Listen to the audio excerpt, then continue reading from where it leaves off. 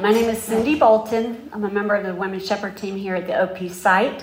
I'm married to Breck, who we've been married for 36 years. We've been at Hope for 14. We lived in Charlotte for 33. And I am originally a North Carolinian who grew up all over the Southeast, mostly South Carolina, but now mostly North Carolina, because 33 is just over half of my life.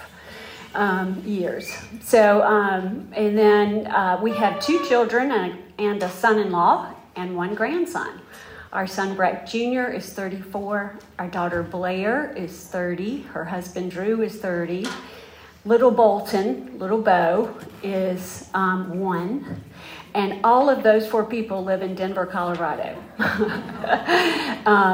Denver's a great place to visit. It's an easy flight from Charlotte, but I sure do miss them. So most of you, I think, who are listening or in this room are near their children. And I think that today will be a great topic because anxiety is where, and in motherhood in particular, is where it hit me the most. But today, let's start with our passage. You'll see on your papers, for those who get a paper, that I included the previous week's verses in the reading today. And so in the first reading, I'm going to read through the whole part, but I want you to pay particular attention to verses 31 through 34. And then in the preceding readings, I'll just read 31 through 34, okay? Because they are connected and related. All right. So let's take a moment just to calm down, quiet, and listen to the Lord. Let yourself relax. Tell yourself that you're here for this, and ask the Holy Spirit to meet you at this moment, in this place, with these people, in His Word. Matthew 6:25 through 34. Therefore I tell you, do not be anxious about your life, what you will eat or what you will drink, nor about your body, what you will put on. Is not life more than food, and the body more than clothing? Look at the birds of the air. They neither sow nor reap nor gather into barns, and yet your heavenly Father feeds them. Are you not of more value than they?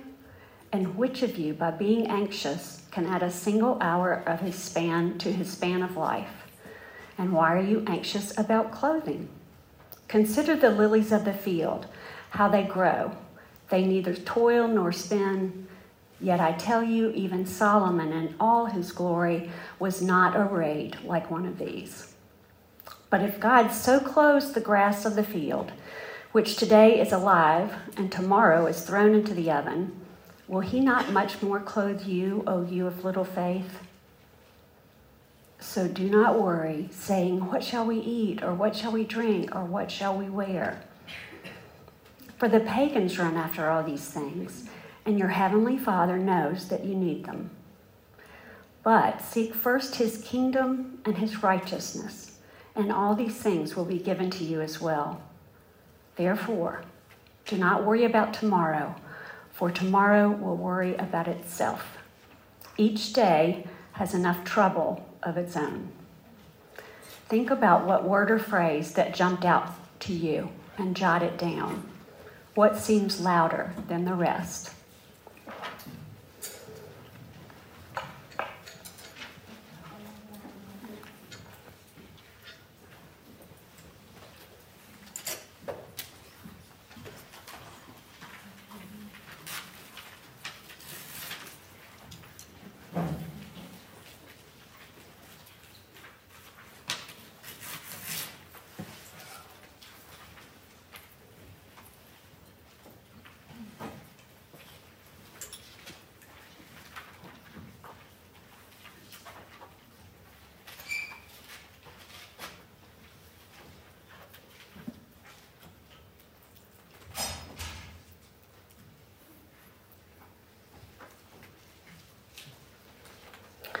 Okay, in this next reading, I want you to try placing yourself visually In the verses from 25 through 30,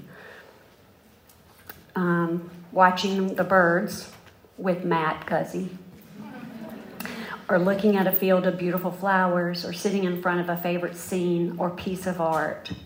Engage your 5 senses and write down what you feel and think after you hear Jesus' words here.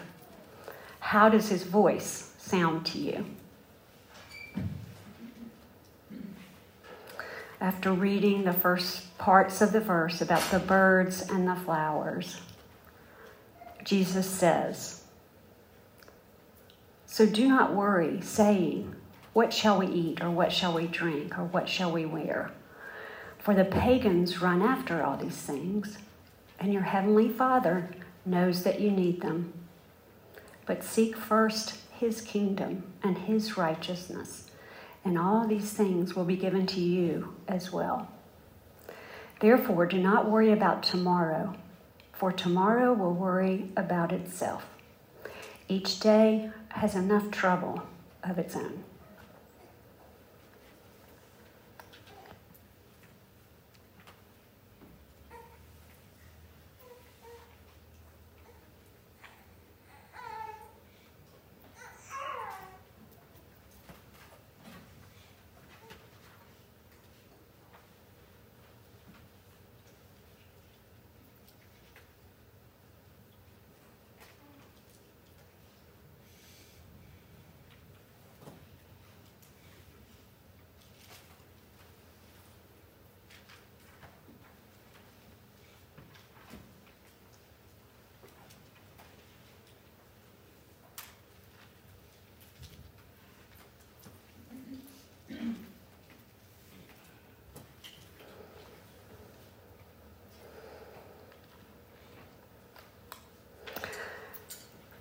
Okay, our last reading in verses 31 through 34, Jesus gives 3 instructions or exhortations in those verses.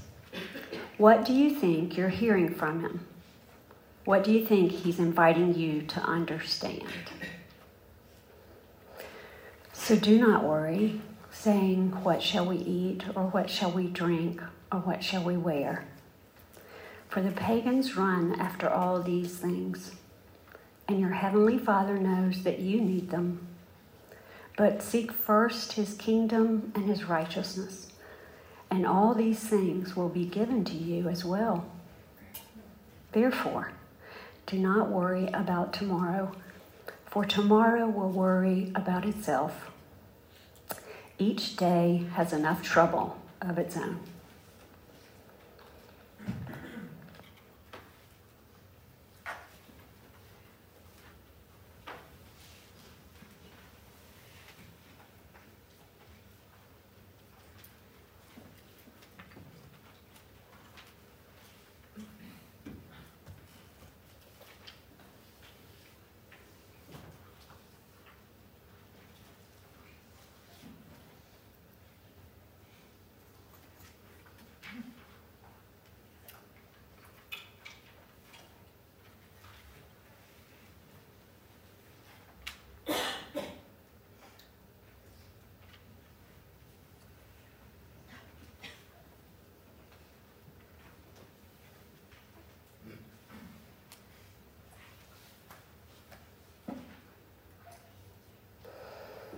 Okay.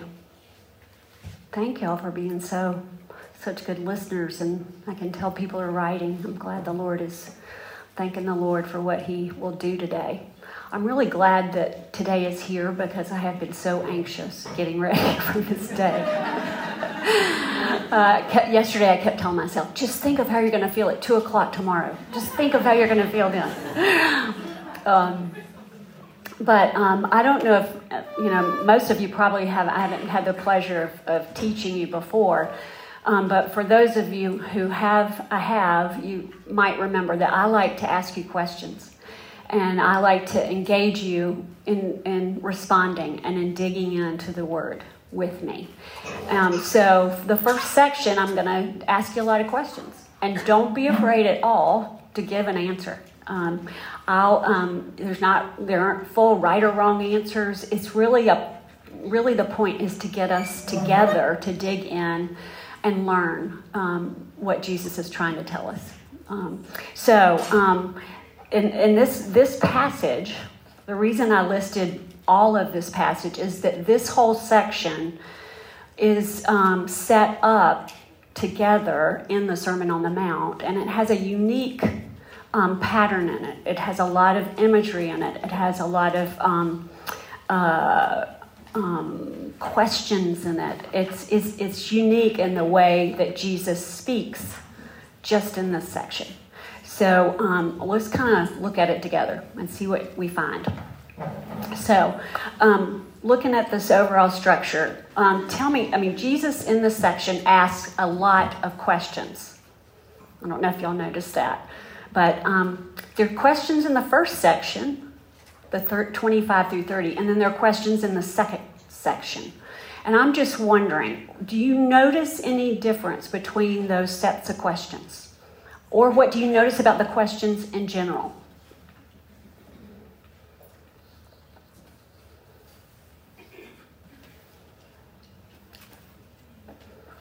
What do y'all notice? He's asking questions about like really basic things. Drink. Yeah, they're about basic things, basic needs, right? That's good. Anything else? What else do y'all see? Kind of everyday things you have to kind of do every day. Yeah, things that you have to do every day. Yeah, that's true. He repeats, Yeah. the what shall we eat, what shall we drink, what shall we wear. Yeah. Almost verbatim, but what shall we wear? Right. There's a lot of repetition in the questions. That's true. Do you see anything about the tense? Yes. Yes. You think that I'd be happy to. The answers or things people are saying, I'd be happy to. Thank you for telling me. I have a sister who is severely hearing impaired, but I don't live near her, so I often forget that it is very helpful for us to speak loudly and clearly for those that are, and to look towards them when we're speaking. So I'll try to remember that, and thank you for asking. I'm so glad that you'd speak up. I think we don't tend to speak up about our basic needs, and for you, this is one. So thank you. So the questions, I liked what somebody said about that they're repetitive. What else? There's not just repetition in the questions. What else? What do you see repeated in this whole group of verses? What phrases or words do you see repeated?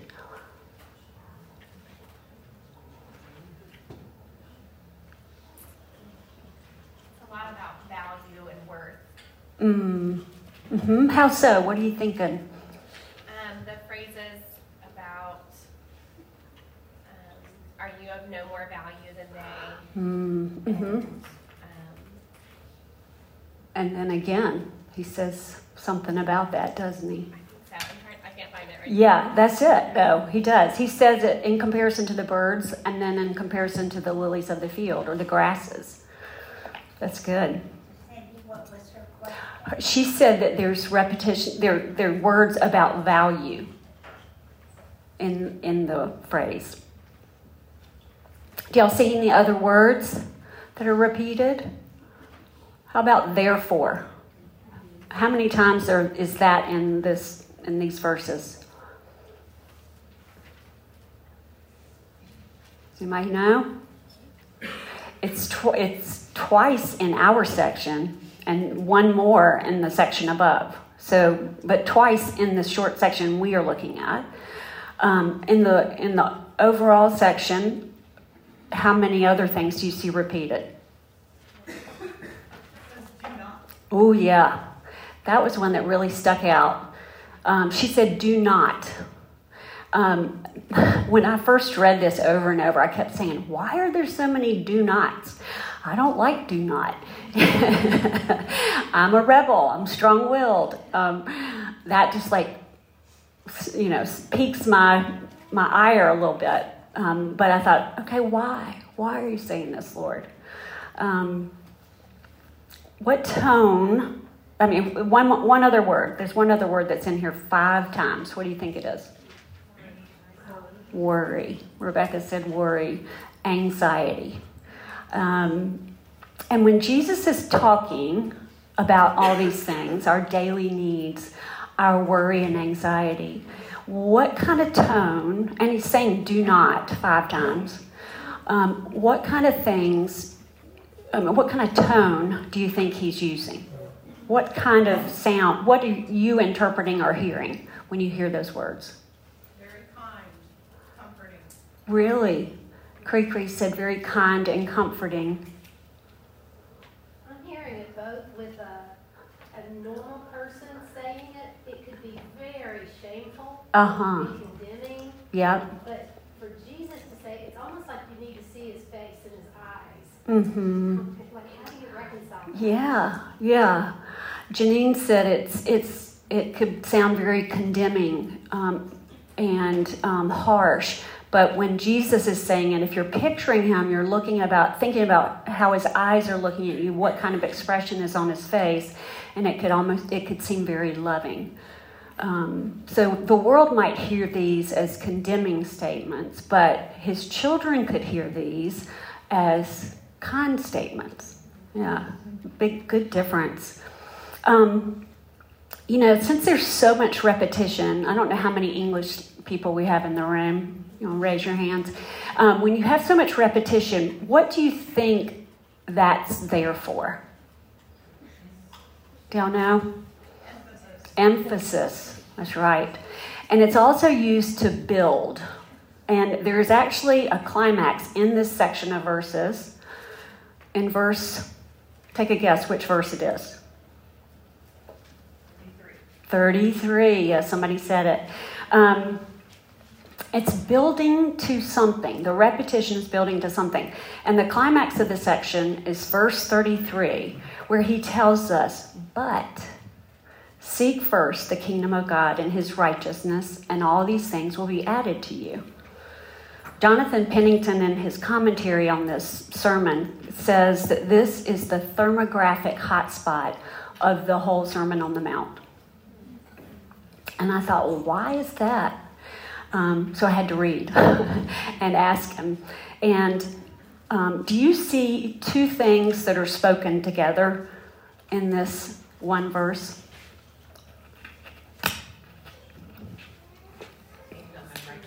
Right. Kingdom and righteousness. This is the first time or only time in this grouping where he uses those 2 specific words together. And he put them in parallel importance. The word here, righteousness, is the same as in Matthew 5:6, which is also part of the Sermon on the Mount. Does somebody have that open and can read it pretty quickly?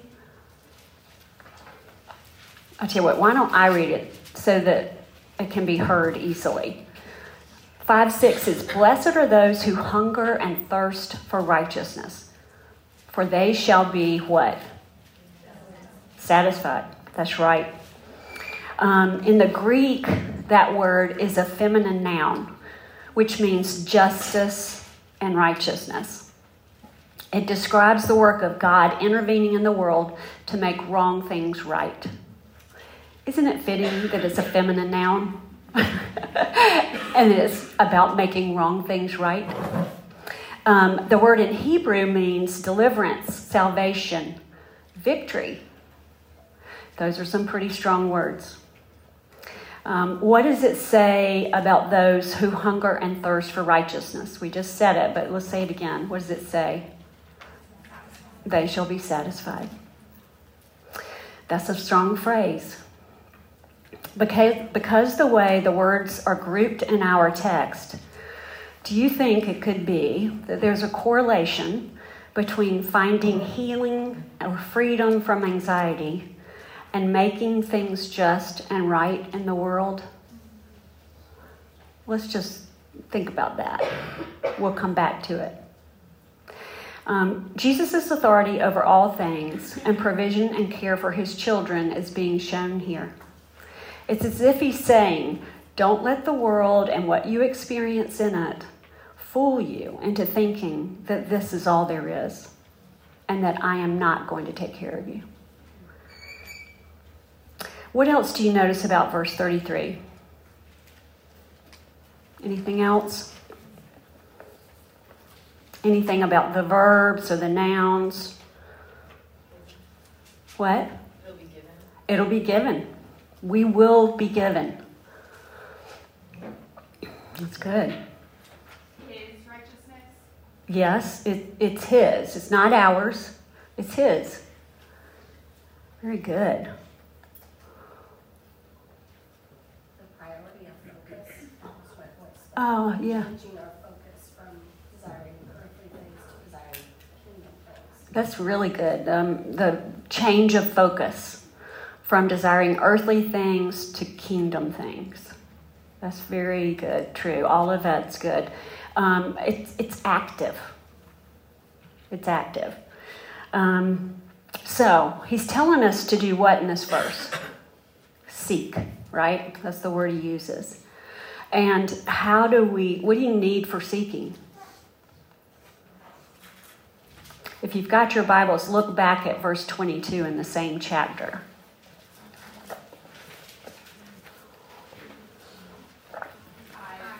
Eyes. And what kind of eye? Clear, healthy. Different versions say different things. But once again, that's part of being his child and being in his kingdom of justness and righteousness. But he wants to give us a clear eye. Anxiety can cloud our vision and our minds. But Jesus is offering us something more here in the midst of it. I think what Jesus is saying to us is, with great patience and kindness, I know what's going on in that little head of yours, Cindi Bolton. This whole sermon I just gave is a series of blessings and instructions about living in my way in the world that are different than and set apart from the anxiety that you and others experience here. I know it's still a battle for you, though, and you're having a hard time believing me, which is so true at times for all of us. So I want to call you back into the real battle, out of the one with the world, and into a place where things are being made right through me. You don't have to do it. So what Jesus is telling us is something pretty clear to me, in that we all have anxiety. I bet you everyone in here at some point could raise their hand and say, yes, I have had moments of great anxiety. And we will have it again. It's part of living in the not yet. But Jesus tells us in this passage, do not be anxious. So what do? Curtis Chan, in his book, The Anxiety Opportunity, which I highly recommend, says the universal experience of anxiety is an opportunity, an invitation to get to know our own hearts and the Father's heart, who we really are and who he really is. Now, I could sit here and tell you all the details of things I've learned about anxieties these last few weeks. After reading 2 books, actually 2.5 books, writing this talk 4 times, and rewriting it again last night. I felt like I was in my last semester of college. But from some of these books, there's some interesting points. Dr. Justin Brewer's book, called Unwinding Anxiety, is a secular book, but it's scientific. All kinds of interesting things, like about your prefrontal cortex and how it goes offline. When your prefrontal cortex is actually the part of your brain that helps you reasonably make decisions and plan for things. But it goes offline when fear and uncertainty combine in our brains. I can tell you about the process that that all creates, and it's called an anxiety worry loop. I could tell you that it actually feeds on itself. Your brain actually stores pieces of information and puts it back into the cycle. I can tell you about how we probably have more anxiety than ever in history. You heard Jen talk about it, I think. Matt talk about it Sunday if you heard the sermon. But adults and children alike have astronomical levels of anxiety in our society today. I can tell you about trigger responses, about the shame-anxiety connection. And then I could tell you lots about what Curtis Chan says about how anxiety is a universal human response. But it's an opportunity as believers for us to receive healing, restoration, and a chance to lose something that could be very good to lose. As a matter of fact, as I told you earlier, I wrote reams about all this, both of them, both books. But that's just one of my ways of dealing with anxiety. I over-prepare. I overwork. And to read and tell you everything I've learned would be way too long, and you would be very bored. I know this because I had my husband read one of the papers, and I said, "Tell me, give it to me, just tell me." And he said, "This is pretty boring." He said, "It sounds like I'm reading an article in a magazine." I said, "Wow, I didn't think I could get in a magazine. That's pretty good." But anyway, the reason I know a lot about anxiety is not just about reading books. I have had a panic disorder in my life. I have dealt with anxiety since I was a child, but didn't really know it until the panic disorder hit me. I still deal with it at times.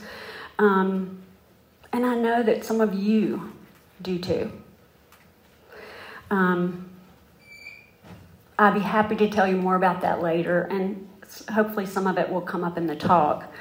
But I want to tell you mostly about what I've learned about what the Lord does in it and through it for us, and about some of what I've learned from the books. So let's start with one of the biggest problems of anxiety. Most of the time, we don't like it. I'd say all of the time, we don't like it. Or the feelings that are actually driving the anxiety. So we want to do something to fix it. I've gotten really good at this. We want to get rid of it. We want to suppress it. We want to deflect it. We want to pretend like it's not really there. We're ashamed of the things that make us anxious, and we often want to get away from them. We don't like our frailty. Remember the birds?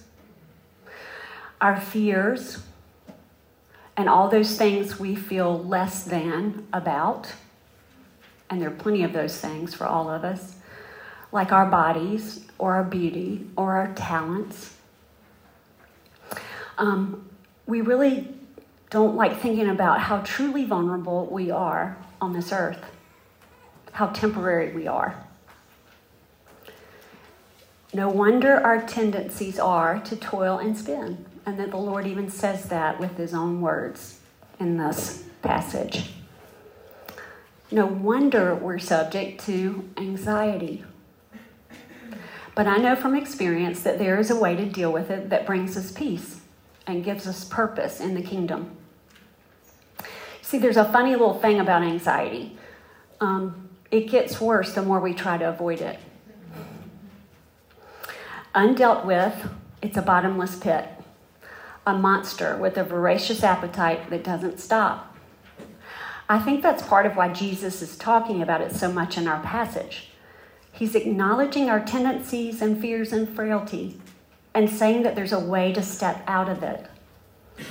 Brewer, from Unwinding Anxiety, says he tells his patients, your brain has to choose. Now, this is a secular neuroscientist. Your brain has to choose another thing to get out of the loop. And he calls it a BBO, a bigger, better offer. Well, guess what? Jesus thought of that idea first. And he calls it seeking first his kingdom, his correct rightness and justice. He says, we're not the monster that the world is trying to fight. Look how the Father, like he's saying, I'm not a monster that the world is trying to fight. Look at how the Father cares for the birds. See the beauty we create in those who are in our hands and calls us to take another action. Don't think that I'm like the anxiety you feel. It's in our anxiety that he actually comes to us. I mean, he talked about it 5 times in this whole section. And he's saying you must recognize it too. The repetition says something. Because in order to seek the kingdom, you have to start at the beginning, in your own heart. And you have to see what's true before you can trust in him to make things right. So if we believe him about who he is, wouldn't it reason to believe that he wants to use anxiety and all the ways that we suffer in this world for our good, as well as living out his kingdom on this earth? Wouldn't it make sense and reason that he is calling us to live differently when he's telling us not to do something? He knows this is a broken, anxious world, and he wants to give you justice, righteousness. Chan and Brewer, both Chan and Brewer, and I all agree that naming your anxiety is part of the answer. The Bible ascribes power to the act of naming things. Naming differentiates between persons or things. It separates you from the thing. It also places authority in the right position. Jesus names it 5 times, like I said. He also separates his children from those who aren't, telling us, this is my kingdom. You are in my kingdom. His repetition could possibly feel like a hammer, like Janine said. But really his tone is more like a steady path correction, a calm voice speaking truth, and reminding us of who we are and where we should focus. If we hear the words as scolding, I think we're missing the opportunity. But you still have an opportunity to hear it differently today. Do you remember how he drew Martha in by naming her anxiety? Do you remember the story? Mary and Martha, Jesus is there. Mary's sitting at Jesus' feet. Martha's in the kitchen or wherever she is, running around doing everything.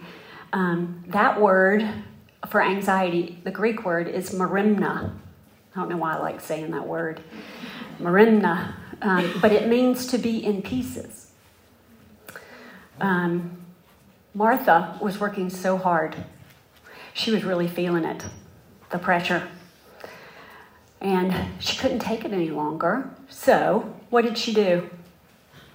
Does anybody remember? Complain. What? Complain. She went and she complained to who, Amy? Jesus. So she was doing a good thing. In going to him, she didn't even know she was. She wasn't even trying to do a good thing. Maybe. I don't know. But she went to Jesus. And do y'all remember what she said to him? I had forgotten this. She said, don't you care that I'm doing all this stuff? And he told her with great compassion that she was worried about many things. Too many things. But there was only one thing that was necessary. There was a single thing that was greater than all the rest. I have a feeling Martha's shoulders relaxed at that moment. I sure hope so. Naming it helped remove some of the power. Then there's accepting it. Because once it's named, you can't ignore it anymore.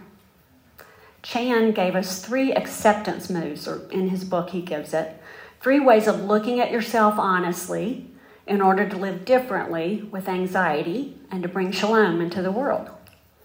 The first is physical. Our bodies need a number of things in this world. Jesus named some of them in the text. But what we need to listen to and find ways to understand are the ways our bodies store anxiety. Too much physical exercise. Too little physical exercise. TMJ, high blood pressure, fogginess, depression, panic disorder. And it can be as simple as overworking, avoidance, procrastination. Our bodies will show the effects of too much worry. I've realized this a couple of times this year. These are very small things, but a couple of weeks ago, I was brushing my teeth, and all of a sudden a tooth pops off onto my tongue. I have 3 implants already and 18 crowns. So I have many, many adjustments inside my mouth. There are thousands of dollars right here, and you can't even really see it. But I do need them to eat, and I'm thankful for modern dentistry, although I've gotten to where I dread it. I need them. Well, I have been clenching my teeth for about 5 years now. I use them, not mouth guard, night guard. I just had one tooth broken off on one side from clenching, they think. And then I broke another tooth off on the same side. And I just cried. And this seems silly, but I said, Lord, what is wrong with me? What is wrong with me? Why can't I get this fixed?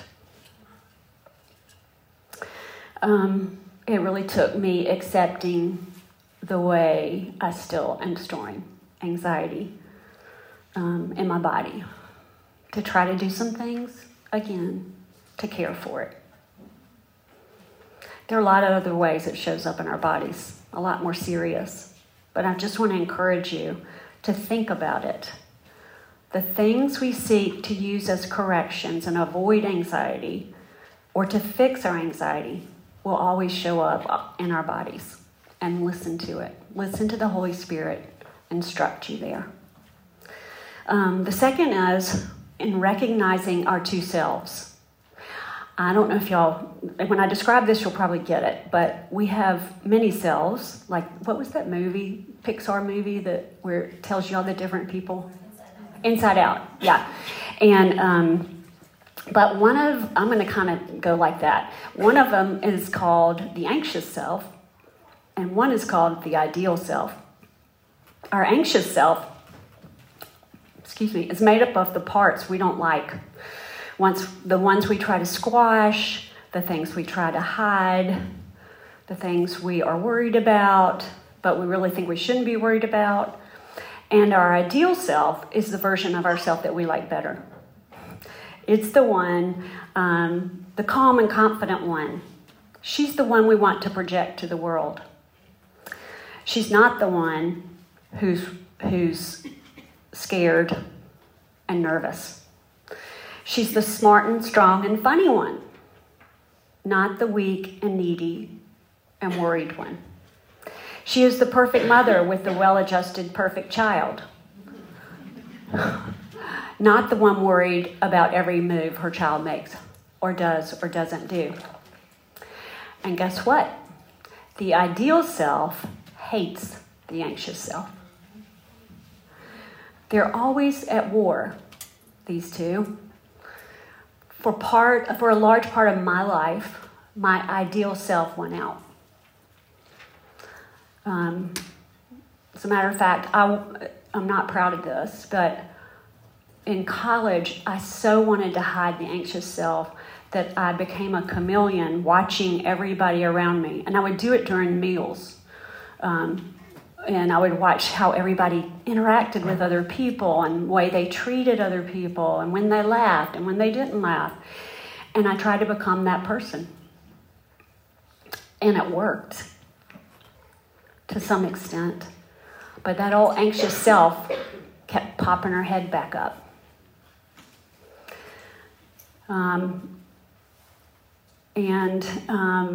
When the anxious self could be kept down no longer, It wasn't pretty.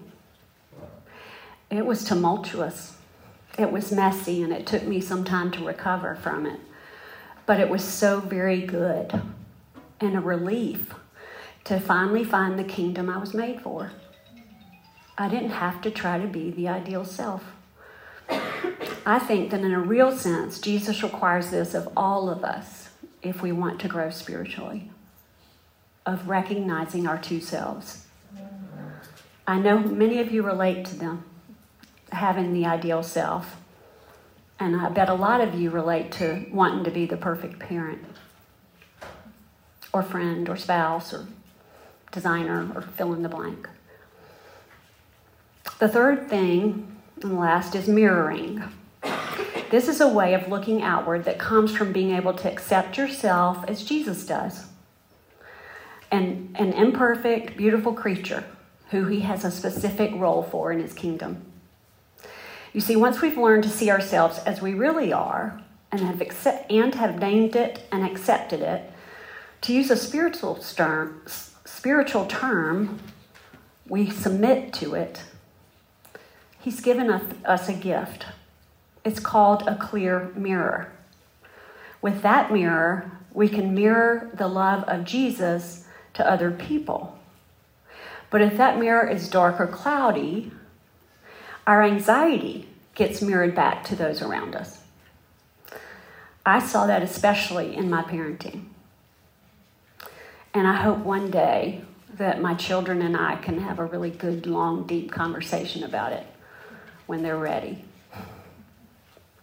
Once Jesus has nurtured you in seeing him rightly and seeing yourself rightly, you will experience what I think is an amazing thing. And if you're seeking and asking for this, while you're doing it, ask Jesus for friends who want this too. Friends who reflect Jesus' truth and love. Yesterday, I kept voice texting my 3 closest friends, Catherine, Beverly, and Lynn, asking them to pray for me. Each time, I felt like I had to rewrite the paper. And you know what they did? They kept reminding me of how God had called me to talk about this, of how I didn't need to try to be something I wasn't, of how God has especially equipped me to talk to you about anxiety because I have walked a long road with it, about how I love how he reveals who he really is in his word.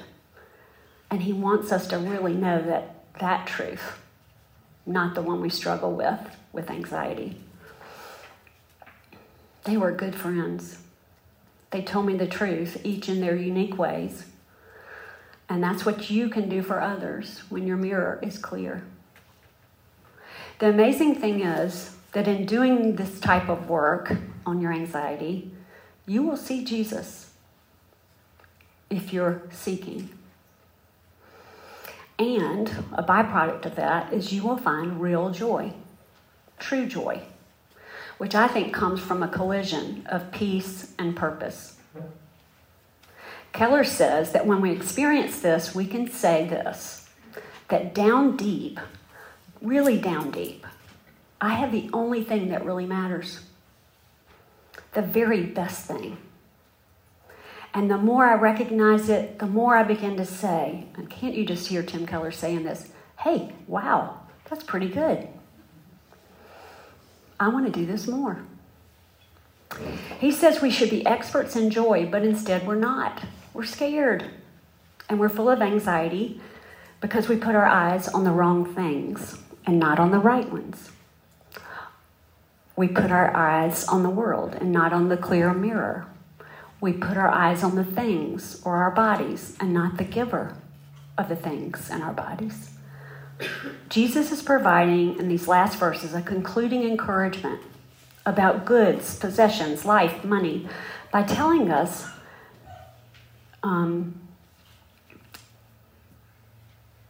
that enjoyment of them is fine. But to set our hearts on them means we're setting our hearts on the lesser object of our desires. That our highest object of our desires, is God's way of being in the world. He promises that this will result in all of our needs being truly met in the deepest sense of the word. Do we believe him? That was one of the biggest questions I asked myself constantly as I worked through anxiety. I could see where I didn't believe him. But he is faithful. And there's so much more I could say to you all about what I learned and about stories from my life, about Jesus has worked through great things and hard things and how he continues to draw me and you into his kingdom. But I really wish that I can be an expert in joy now instead of anxiety. I'm working on that. I want you to close your eyes to end it and listen to this, and then I'll pray for our time in the group. This is our passage in the Message. You see, what I'm trying to do here is to get you to relax, to not be so preoccupied with getting, so you can respond to God's giving. People who don't know God and the way he works fuss over these things, but you know God and how he works. Steep your life in God reality, God initiative, God provisions. Don't worry about missing out. You'll find all your everyday human concerns will be met. Give your entire attention to what God is doing right now in this moment, and don't get worked up about what may or may not happen tomorrow. God will help you deal with whatever hard things come up when the time comes. Dear Jesus, thank you that you see us, that even when we feel anxious, you come to us. You want us to name it. You want us to see what it is and what it's not. You want us to want the deeper things and see your kingdom and how you want to work in our lives. Lord, I pray for the time that we talk about this in our groups. I pray that we won't hide. I pray that we'd find a safe spot. I pray you'd provide good friends for these women. I pray that you would come alongside them and provide assistance and wisdom and guidance in their roles as wives, mothers, employees, friends. And that they might be, we all might be, here at this church, a glimmer of the glory of your kingdom. And that others would be brought in through it. I pray these things in your name. Amen.